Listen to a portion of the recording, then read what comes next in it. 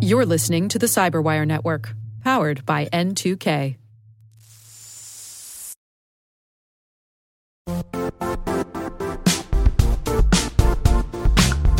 And now, a word from our sponsor, Zscaler, the leader in cloud security. Cyber attackers are using AI in creative ways to compromise users and breach organizations. In a security landscape where you must fight AI with AI, the best AI protection comes from having the best data. Zscaler has extended its zero-trust architecture with powerful AI engines that are trained and tuned by 500 trillion daily signals. Learn more about Zscaler Zero Trust Plus AI to prevent ransomware and AI attacks. Experience your world secured. Visit zscaler.com/zerotrustai.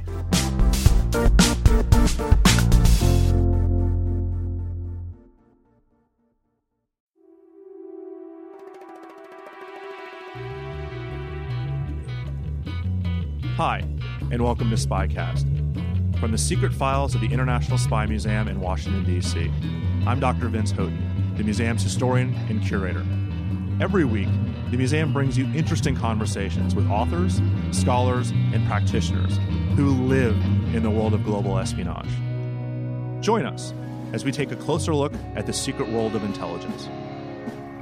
So we're joined today by Brian Gibson, who is a diplomatic historian focusing on the Middle East.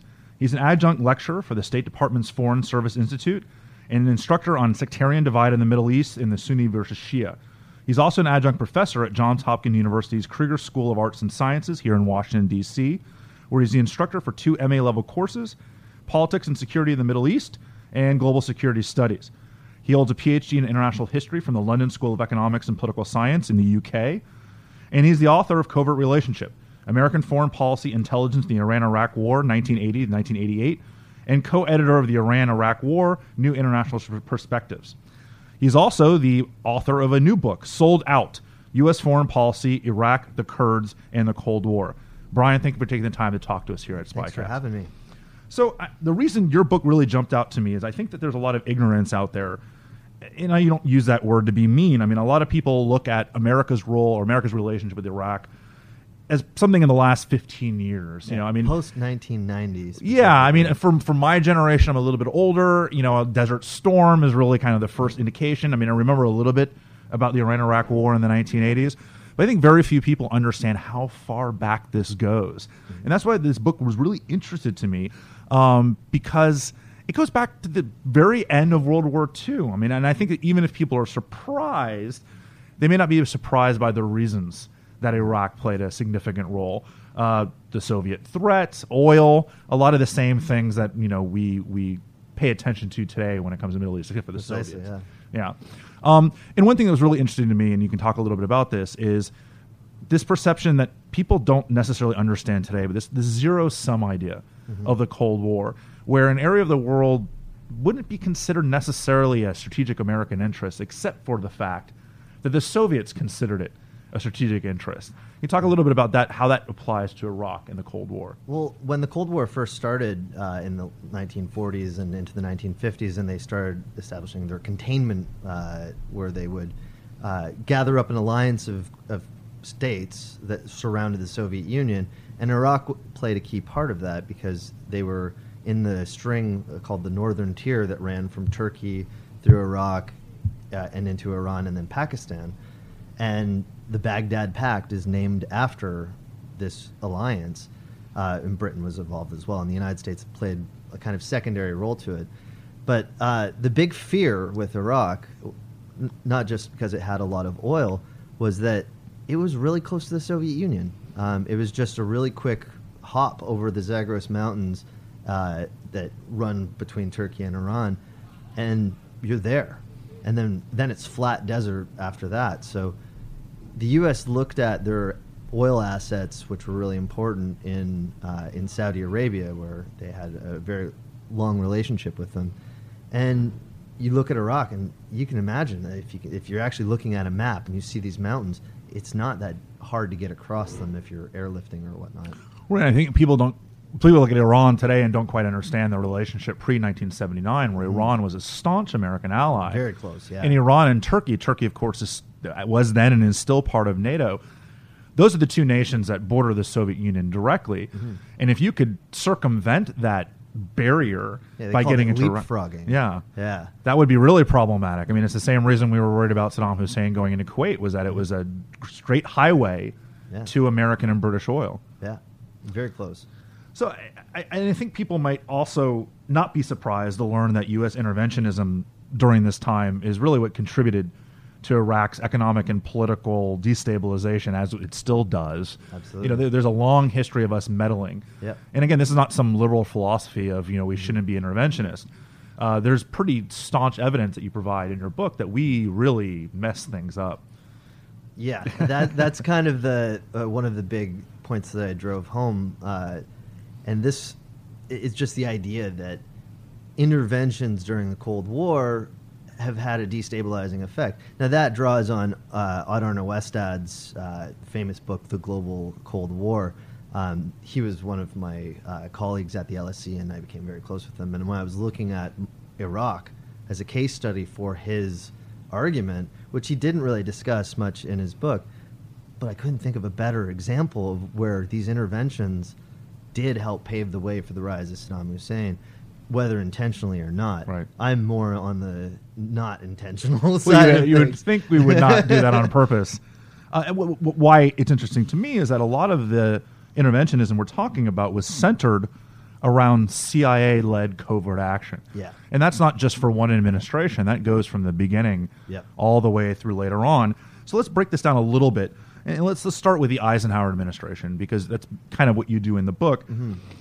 Eisenhower worked, or wanted to at least work, with Nasser. Yes. And why that's really interesting to me, and it should be to others, is that our main allies in the region, if you talk about the British and the Israelis, did not want to work with Nasser. In fact, they even saw communism as less of a problem than Nasser was. This is a real breakaway. I mean, you look at what we might consider to be this like strong Western bloc, especially in the 1950s, against communism in the Soviet Union. But this is an instance where that went out the window. Yeah. The special relationships.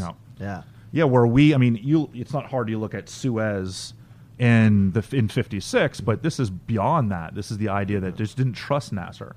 Well, and when you look at 56 was such, and this is when the Suez Crisis happened, where the United States got kind of blindsided by the Israelis, the French, and the British, who all concocted this kind of scheme to regain British control over Egypt. And that was a big break with the Eisenhower administration, because they were A, left in the dark, and B, furious that this intervention that they did and didn't consult the Americans with happened at the exact same time as the Hungarian uprising, which the U.S. wanted the international media to focus on that, not some colonial action, police action against Nasser. But what's so surprising was the Americans were really upset with Nasser because he went to the Czechs to purchase weapons after they had rebuffed them. So the Americans were really kind of tenuous with Nasser, and that's why when you look at this kind of post-Iraq revolution in 58, this sudden collusion between the Americans and the Egyptians, that's quite striking. There's not a lot of discussion about this in other sources that I've looked at.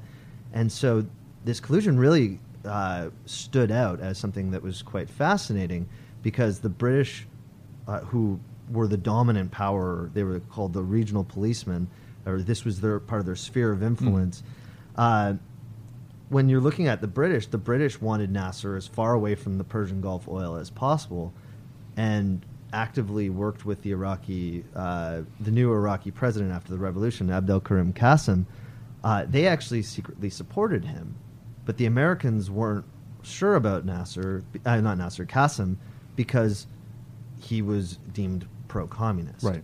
So you've got this really kind of, the special relationship didn't quite add up when it came to this question in the region. And you bring up an interesting point. I mean, this is, again, might be very difficult for some of the younger listeners to understand. This is a time when the United States was very willing to let Britain take the lead in the Middle East. They hadn't left yet. They were still considered kind of the lead country when dealing with this. The Americans were was their sphere. Yeah. The flirtation with Nasser certainly will come to be important later on. But you brought up Qasem, because you look at the JFK administration, because they were much more overt about being covert. Yes. About using the CIA to look into potential ways to overthrow Qasim after he started thinking about nationalizing U.S. oil companies and movements toward... He nationalized their the area that they can search for oil, which any place that they hadn't actually searched yet, the Iraqi government took back the right to own that, which was something like 98% of all Iraqi territory. Right. In the book, I laughed when I read that. I was just like, and they were like, you can have everything else. I was like, thanks. Yeah. And then you even get to the Nixon administration, where I'm skipping Johnson, but we'll get, this is just a brief overview, where the Kurds really come into play here. Because under Kissinger, who is both Nixon's Secretary of State and National Security Advisor, this real alliance, for lack of, this is the kind of the sold out part of your title of your book. This at least tentative alliance between the Americans and the Kurds really starts to play out as Iraq gets closer to the Soviet Union. And again, anyone who knows Desert Storm or the war in 2003, Iraq had all Soviet-made equipment, T-55, T-72s, big aircraft. This is where that starts. This is where that buying begins. And so Nixon and Kissinger kind of sidle up to the Kurdish groups, and this is where this real interesting relationship begins. This is when it gets very complicated and very bifurcated, where one side of the government is acting as if everything's normal, and then the secret side of the American government is doing anything but normal things. Well, and that's really interesting to me that the JFK side, he starts this dual track policy that you're talking about here, where there's overt State Department engagement with the Iraqi government, but at the same time, behind their back, there's this covert attempt by the CIA to find ways to overthrow the government. This is really, and you can correct me if I'm wrong, where we see the Baathists for the first time and during JFK's administration. Well, they were around, they'd been around for quite some time. In 1959, Saddam Hussein, who's a Baathist, probably the most famous Baathist ever, he tried to kill Qasim. And that was part of a plot to unseat him, which I'm fairly certain, at least from my research, that Nasser was actually behind this. The CIA are accused of being involved, but I've never seen any smoking gun document that suggests that they were actually the ones who were kind of the puppet masters pulling the strings. The CIA gets blamed for just about everything that people want to blame them for during that time. Yeah, and in the Middle East, everything from a mouse farting is blamed on the CIA. And a great, I interviewed a Canadian intelligence officer who was the charge d'affaires in Baghdad once, and he's like, the one thing that you'll know the more and more you get involved in the intelligence field is that the CIA, while they've got this amazing reputation, they are not that good. If the CIA was involved in everything we've been blamed for, they've been blamed for being involved in, there'd be no real problems in the world if they were that powerful. If they were that good at what they did, everything would be peachy. There's a really interesting personality here that I think we need to talk about before we move on, and that's Mullah Mustafa Barzani. Yes. Who is legendary. He is the head of the Kurdish leader, who had been exiled to the Soviet Union in 1946, I believe. Yep. And then he comes back, but because of his time in the Soviet Union, we had a weird, interesting perception of him. We couldn't get beyond, at least for a while. Yeah, he was known as the Red Mullah. Right, the idea is he's a Soviet puppet. Yeah. But you argue in the book that he really came back from the Soviet Union, like so many others do, jaded about socialism, untrusting of Moscow's intentions. Is this a real missed opportunity, the United States, to work with somebody who wasn't going to become another Mao or another Ho Chi Minh or somebody that almost another Tito in this case? I was actually just going to say, it reminds me of Tito. This was absolutely a missed opportunity. And the worst part was that the main reason why it was missed was because people at the State Department were like, we need to focus on improving relations with Iraq, not with this rebel leader up in the mountains who lived in the Soviet Union, so they assumed that he was a communist, but he's not. He was a kind of conservative tribal leader. And so it took a lot of arm twisting. I think it was in 1962. No, it was actually 1963 when someone was like, we actually need to kind of talk to him. We need to get a really good sense, because we've got these journalists who are going there and are interviewing him, and they're like, he's not a communist. At least nothing about him comes across as that. Right. That was in 62. But then by 63, when the Ba'ath Party was in power and it was kind of the Cold War balance in Iraq had actually shifted in America's favor, suddenly they were like, we need to actually talk to the Kurds because this war between the central government and the Kurds is destabilizing the country, which is giving the Soviet Union opportunities to kind of meddle in their affairs. And to the point where they tried to launch coups, there were a ton of things in '63 that happened that I've never seen anywhere else other than in my own research. Well, what's interesting is you're right, when the Ba'ath take control, the roles are somewhat reversed, like you just talked about. This idea that now the Soviet Union is trying to wage a covert war against the government, and that really kind of forces the U.S. to get involved. You wrote that in 1961 there was a Kurdish uprising, not by Barzani, but Barzani kind of gets pulled into it. Yeah. And the Soviet Union actually has their hands in this a little bit, where...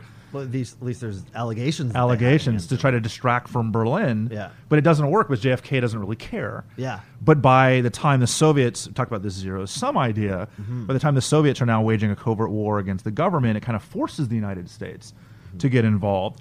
And you even talk about that they're talking again about the CIA being involved in other things, that when the Ba'ath take control, they go and kill a bunch of the communists. Yes. And they have this list that the CIA is accused of providing. Which is something that comes up all the time. This is one of those kind of canards from about Iraq and CIA that pop up in news articles, like contemporary news articles today. They're just like, yeah, the CIA did this and the CIA did that. And Iraqis firmly believe this. I've met with Iraqi parliamentarians and Kurds that are like, oh, well, you know the CIA was behind this. But when you look at the actual evidence, and the lists is one of the more interesting ones, because, yeah, I confirmed that the lists existed, but the question that I raised was, why would the Ba'ath Party need lists of communists when just like a year earlier, the communists were out in the public?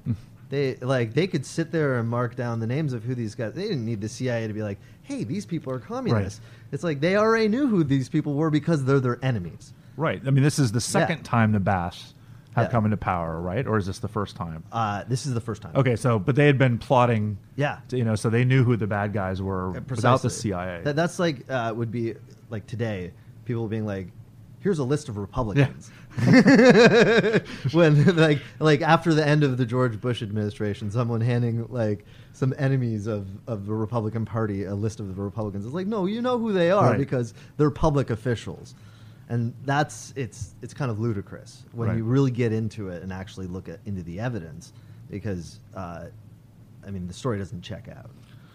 Before we move into hunkering down a little bit more on the Kurds, I want to take a step back, because the Kurds, I think, are some of the most misunderstood groups. Absolutely. The Peshmerga, the Kurds.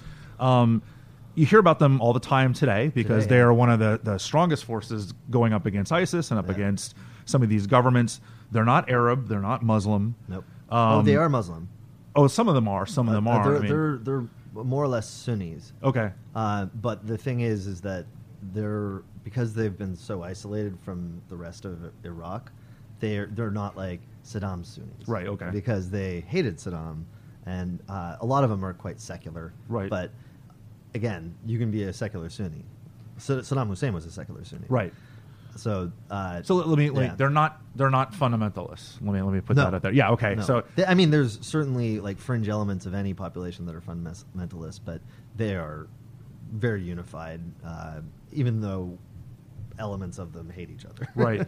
Well, and I think that's one of the questions that people ask me and people want to know about, because there is this back and forth about they're the one group fighting ISIS. Now, why not help them? Why not supply them with more? And the answer usually is, there are minorities in Turkey and in Iran and places that, especially Turkey, that we have close alliances with, that don't like the Kurds very much, with the PKK and other groups that, sure, they're helping us fight ISIS and others, but an ally would be destabilizing to a very key NATO ally in the region. Yeah, Turkey wants nothing to do with the Kurds. They will trade with the Kurdish regional government. They're happy to buy their oil. But the thing is they have this really... They didn't even call them Kurds up until, I think, 2008. Before that, they were known as Mountain Turks. So they denied the existence Right. of this ethnic minority, which is a large part of Turkish population. It was illegal to speak the Kurdish language. These restrictions have been lifted, but only recently, like in the last 10 years. So they have this real big problem with the idea of an independent Kurdistan, because if Kurdistan as a country, if you look at a map of where the Kurds live in the Middle East, it's a huge area. Right. Turkey would lose the kind of the eastern half of their country. Iraq would lose the northern part of it. Iran would lose a section of its western part. But yeah, it's a large amount of square miles that they live in, and it straddles four Right. countries really, because there's also Kurds in Syria.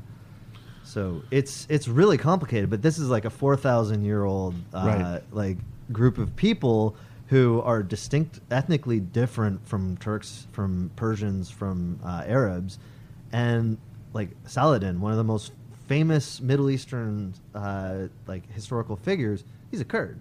Oh, I had no idea. That's interesting. And that's Saladin, the Third Crusade against Richard the Lionhearted. Yeah. I mean, I'm going He back defeated to Richard the Lionhearted. right. I'm going back to like undergrad history, but I remember how important he was. I mean, this is not within the auspices of your book, but the reason let's use the word sellout. The reason that we abandoned the Kurds after Desert Storm is the same reason that we're talking about now, because didn't George H.W. Bush promise he would help them if they rose up against Saddam Hussein, and then when they did and got crushed, we said, sorry guys, you're on your own. They said sorry, and then they followed it up with very quickly Operation Provide Comfort, because they felt really bad. But I mean, this is one of those like the Kurds have a long memory, and they look at these events, and they look at the events in '75 where the U.S. quote unquote sold them out, and then they look at 1991 where they got abandoned again. And so there's for a group of people who really like the United States, there's a lot of reasons for them to be a little uncomfortable with this relationship Right. that they're developing now. But now is kind of their moment in the sun. People now, like walking down the street, have heard of the Kurds, whereas before that, they might remember, didn't they get gassed at Halabja in 1988? But that would be the extent of it. Right. People don't know their history, and that is one of the things that kind of attracted me to them in the beginning. Is when I did a lot of work on the Iran-Iraq War, and of course you look at what's happening, you look at what happened at Halabja, but then for me, I kind of did a George Lucas style where I wrote the second part first, and then went back to the beginning, because I was like, I need to know the context of what, like better of what led to my first book. And that's when I started digging into this, and that was my PhD topic. And as you get more and more into it, it's a kind of a harrowing tale that, like, the history writes itself. It ends in tragedy. Right. But it's a matter, what a lot of people didn't get and don't understand is the context in which the tragedy unfolded. Because you look at there's newspaper articles that come up every once in a while that mention the sellout in 1975. And when you dig through what they're saying, it's not right. It's not based on fact. It's actually based on a leaked congressional report that was leaked to the press in 1976. Well, let's work our way up to that sellout. Yeah, so let's hop back to the LBJ administration, because you can go back and forth all we want about how good of a president he was, but Vietnam will always kind of be his legacy. Yeah. And so he had to take a different tactic when dealing with this area of the world, because he was so focused on Vietnam. Well, and domestic reform. And domestic reform from the Great Society, everything else. Yeah. And so you talk about him building what he called the twin pillars. And this is building up Iran and the Saudi Arabian government. Is this why you get the current strength of Saudi Arabia? Is this why the Americans and Saudis are, I mean, obviously it's oil, but is this where this tight relationship really comes into play during the Johnson administration? Yeah, well, what it really boils down to was Britain's decision in 1968 to announce its withdrawal of all of its military forces east of Suez, which included the Persian Gulf. Now, prior to that, Britain had been the kind of regional power. They provided security for everyone. And a lot of these states were in a kind of semi-colonial state. And Britain's withdrawal in 1968 is kind of crucial because what was going on in 1968, well, Vietnam was very much escalated, Right. and the United States were incapable of taking over that role. They even offered to just pay for Britain to stay, but the British couldn't sell that to their public. So I remember, right, you talk about them withdrawing like right around the Tet Offensive. I mean, right Yeah. in the beginning Oh, yeah. of 68. So when... I think it was like a couple days later, like maybe 2 weeks later, the Tet Offensive began. Because that was end of January 1968.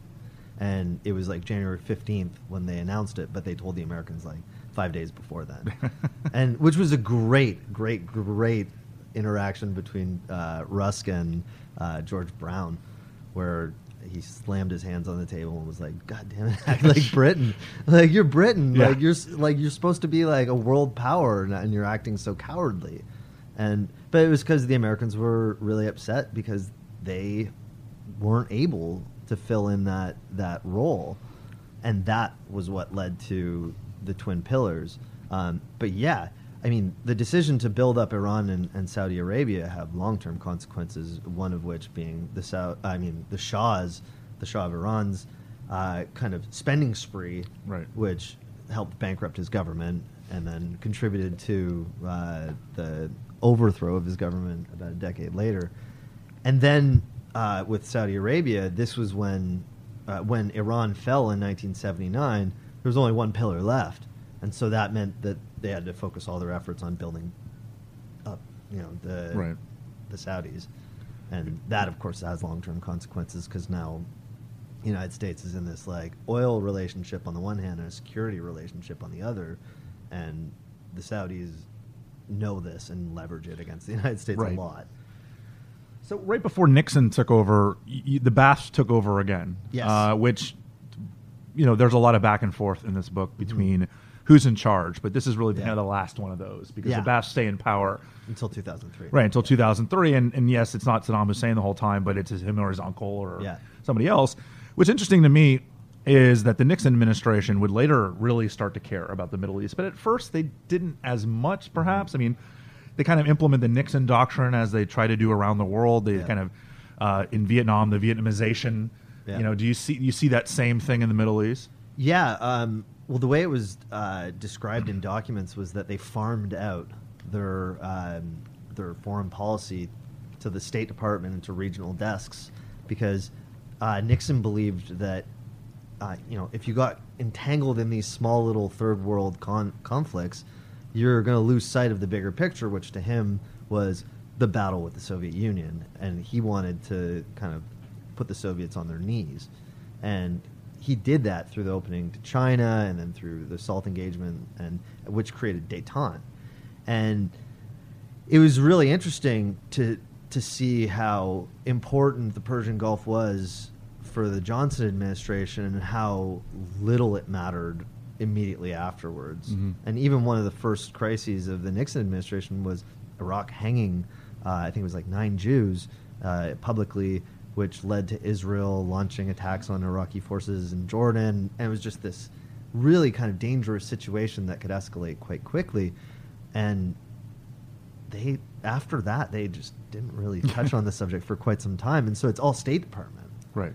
But then, of course, after Kissinger takes over the State Department, then it starts to become a lot more important. And that's where you start seeing Kissinger working directly with the Kurds and against. It was a little before then, Yeah. because the reason why the Kurds were kind of brought to the attention of the White House was because in 1972, in late 1971 through to April 1972, the Iraqis moved very close to the Soviets very quickly, signed a treaty of friendship and cooperation, allowed the Soviets to kind of build up one of their big oil fields in the south. And you just started to see regional leaders like the Shah or the Israelis or the Jordanians and even the Saudis approaching the Nixon administration saying, hey, you need to do something about Iraq. We're growing really concerned about this. And your best bet is to work with the Israelis and the Iranians to support the Kurds, because they'd been supporting them since the 1963. Right.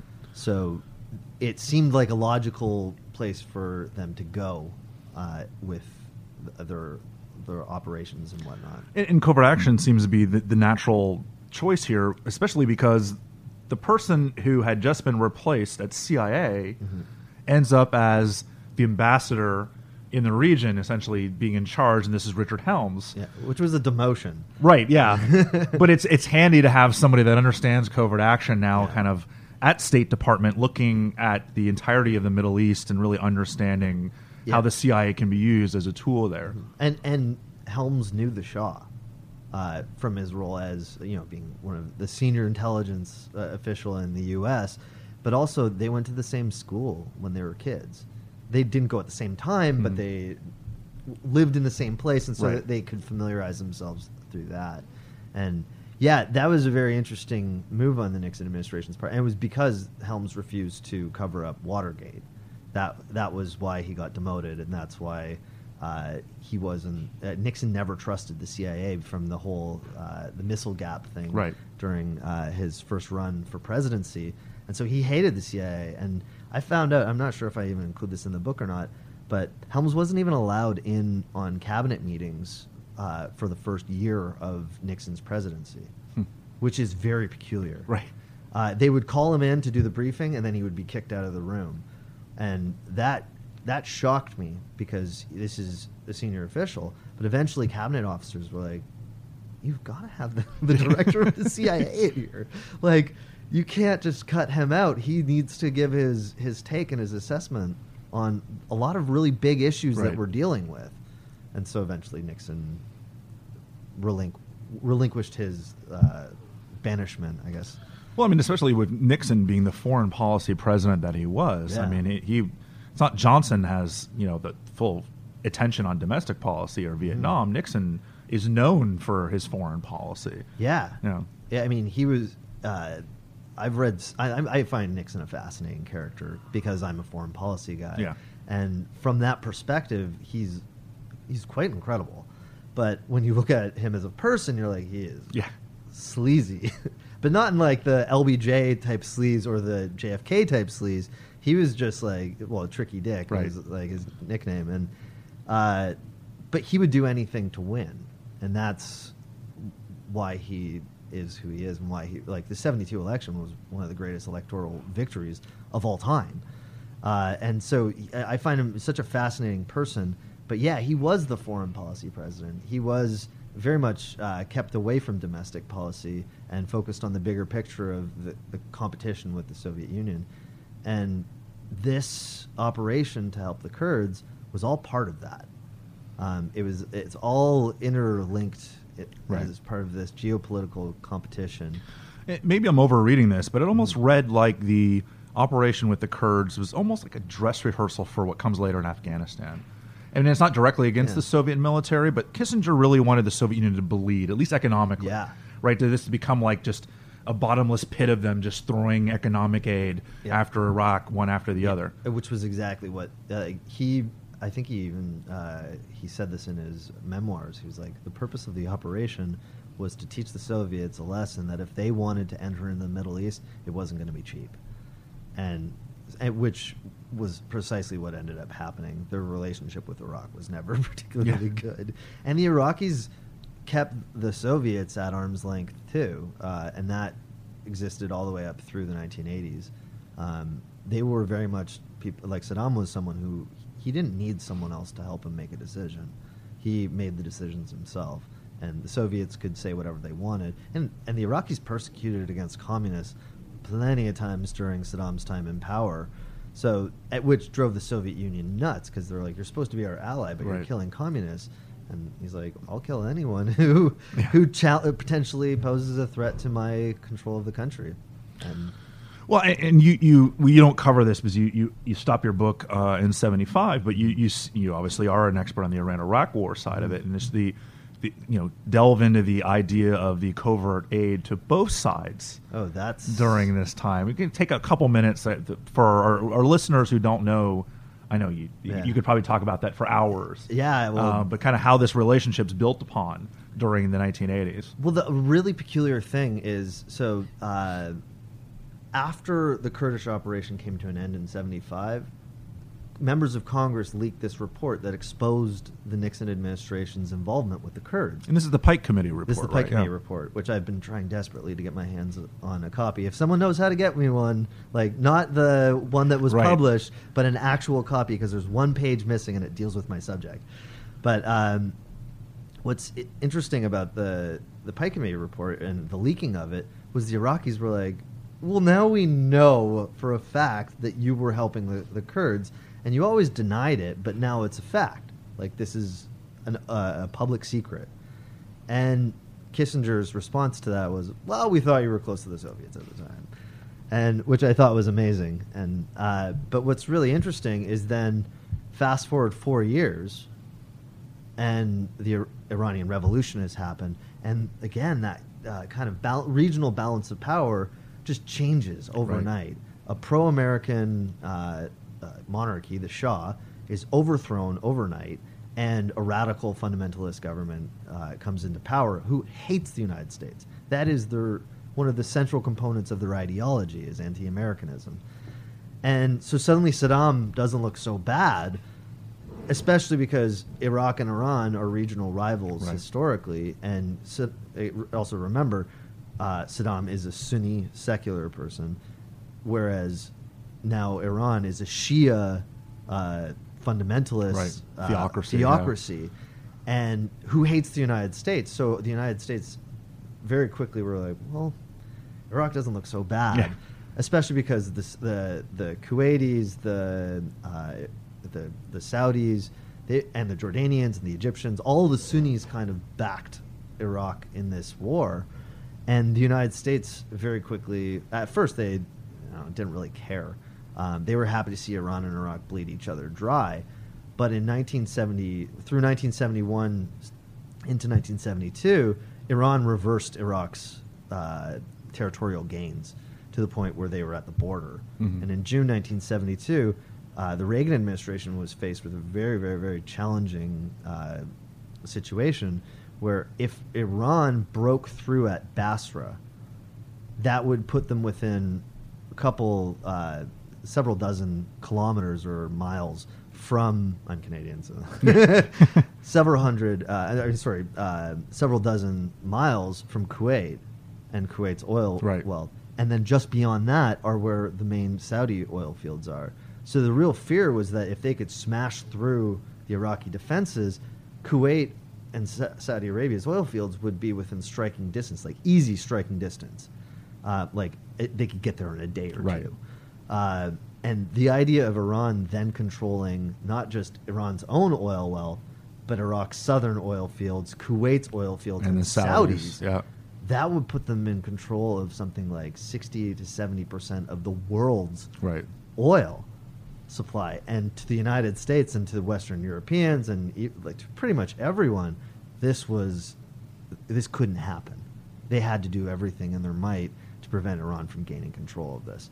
So what they opted to do was they sent, I think it was Tom Twetton, who's a CIA, he was in the Near East Bureau, and they sent him to Baghdad with these very precise drawings of where Iranian forces were laid out, and gave them suggestions on where they should put their troops to kind of prevent a breakthrough. And this established kind of they couldn't give the actual satellite because those were highly classified, and so they put a blank sheet of paper and got an artist to come in and to trace the whole thing out, so that they could be like, oh, okay, we know exactly what you're talking about. And then so for the much of the rest of the war until the exposure of the Iran-Contra scandal, and that was in 1986. Up to that point, this was the basis of the relationship. Now, a lot of people talk about the United States giving weapons to Iraq. I couldn't find a lot of evidence that showed that American weapons were being sent to Iraq, mainly because, as we discussed a little while ago, all of Iraq's weaponry are Soviet. Right. Yeah. I mean, the possibility of us giving them captured weapons from the Eastern Bloc. Yeah. But in Desert Storm, we didn't run up against any American-made weapons. No. It's only now that we're running up against American-made weapons. Yeah. that have been captured from the Iraqi military by Yeah, ISIS. up in Mosul. Yeah. You mentioned the phrase "balance of power," and as one diplomatic historian to another. This is certainly a kind of a way that many of us look at the world, certainly during the Cold War, versus this ideological framework. And the reason I bring that up is there's a surprising lack of discussion of religion in this book. And in one case, I found it very refreshing, but I also found it interesting because we're talking about the Middle East, right? And it might be very surprising also for listeners to understand that these were nations, not just the United States, but these were nations in the Middle East who were doing business with one another and with the West based on realpolitik, based on like this very calculated balance of power philosophy, and not on Shia-Sunni rivalries, and not on deaf to America religion. Yeah. And that comes, like you said, in 79. The Iranian Revolution was what really tipped things over. Because we haven't really talked about Arab nationalism, because during the 50s and 60s, that was the en vogue ideology in the region. That was what Nasser sort of espoused. But the defeat of Egyptian forces, like the crushing defeat at the hands of the Israelis in 1967, June 67, that kind of showed the bankruptcy of this idea of Arab nationalism and Arab unity, especially because one of the main reasons why Nasser got whipped so bad in 1967 was because he was fighting a civil war in Yemen. So with this war in Yemen in 1967, Nasser had something like 80,000 troops stationed there at the time of the war. And so the devastating defeat of the Egyptians kind of showed that this ideology of Arab unity and Arab nationalism, when Nasser's fighting wars against other Arabs, is kind of bogus. And at that point, Arab nationalism starts to get shoved aside for political Islam. And you see that through much more in the 1970s. And of course, the Iranian Revolution just shows that, Muslims can take control of a state, can overthrow at seemingly impossible odds a strong dictator like the Shah, and then establish an actual Muslim form of government. And so this kind of brings religion up much more into the forefront.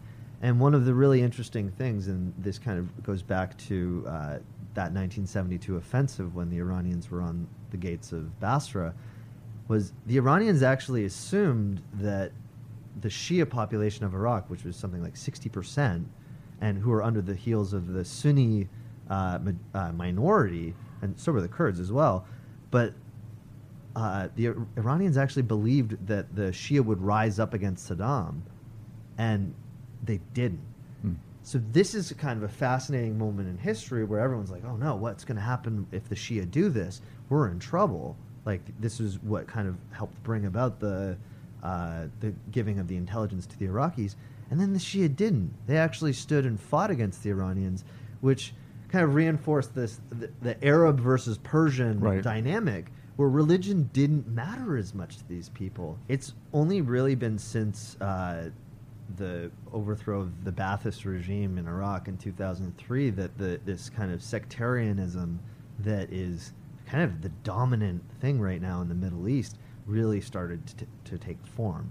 And that was because the balance in the region, the sectarian balance, where the kind of Shia crescent, which runs this is where the Shias are large populations, which runs from Iran, which is a majority Shia state, through Iraq, which was ruled by a Sunni and now is ruled by the Shia, but is also a Shia majority state, through to Syria, which has an Alawite government, which are a subsect of Shiism, and then into Lebanon, where you've got Hezbollah, which the Shia are now a majority there. So the turning of Iraq from a Sunni state to a Shia state completely altered the kind of sectarian framework of the region. And another aspect of this is the champion of the Shia is Saudi Arabia. Sorry, the champion of the Shia is Iran, and the champions of the Sunni are Saudi Arabia. Right. But when you look at the metrics between Saudi Arabia and Iran, Iran is decidedly more powerful. It's got a much larger population. It's got a more sophisticated population. They've got better education. They've got a very strong military that's indigenous, so they don't have to rely on other countries, which was a byproduct of them being abandoned by everyone in the Right. Iran-Iraq War. But then you look at the Saudis, and the Saudis have a very tiny population. They do not have a very sophisticated military. They have not been tested militarily, other than a bit of skirmishing with the in Yemen. They haven't really been tested all that much. But then whereas the Iranians fought the Iran-Iraq War for 8 years. Right. So what the Saudi strategy seems to be is to kind of invigorate and shift the balance in the region in their favor by playing the sectarian card with Sunnis, and playing it as the Iranian Shias are trying to take over, and they're trying to shift to kind of balance things out a little bit. You'd mentioned that 79 was kind of the key turning point with the Iranian Revolution. Do the CIA docs demonstrate that? I mean, before 79, do you see any discussion of Shia Sunni religion in CIA analyses and documents before 79, and do you see a dramatic change after 79?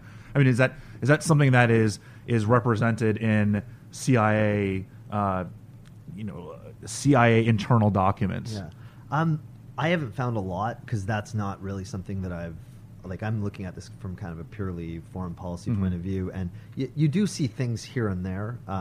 I certainly saw stuff in the early formation of the Iraqi government, because that's the next project I'm working on, where when suddenly they named the cabinet to the monarch, and this is obviously around the 1920s, and they're like, it's all Sunnis. I think the Shia population, which are the majority, might be upset about this, but it's a monarchy, so what are you going to do? Right. And the United States did not really have much of a presence in the region at that point. So then when you're looking into the 1950s and 60s, it's mainly about Arab nationalism. Yeah, so there's just no real discussion about that. Yeah. It does come up here and there, but not very much. Because the early Ba'ath Party had a lot of Shia in it as well, which a lot of people don't realize. And because they're secular. Right. Like, they believe in separation of church and state, or mosque and state. And so that kind of changes things a bit. So Dr. Brian Gibson is an author of several books. One of them is Covert Relationship, American Foreign Policy, Intelligence in the Iran-Iraq War, 1980-1988. He's also co-editor of the Iran-Iraq War, New International Perspectives. And finally, the author of a new book, Sold Out, U.S. Foreign Policy, Iraq, the Kurds, and the Cold War. Thank you, Brian, for taking the time to talk to us today. Thank you. I really appreciate it. Thank you for listening to Spycast. Remember, every Tuesday we will post a new podcast, available from both spymuseum.org and iTunes. If you have any questions or comments about Spycast, email us at spycast@spymuseum.org, or leave a comment or review on our iTunes page. You can also follow us on Twitter at INTL Spycast. That's INTL Spycast. Talk to you next week.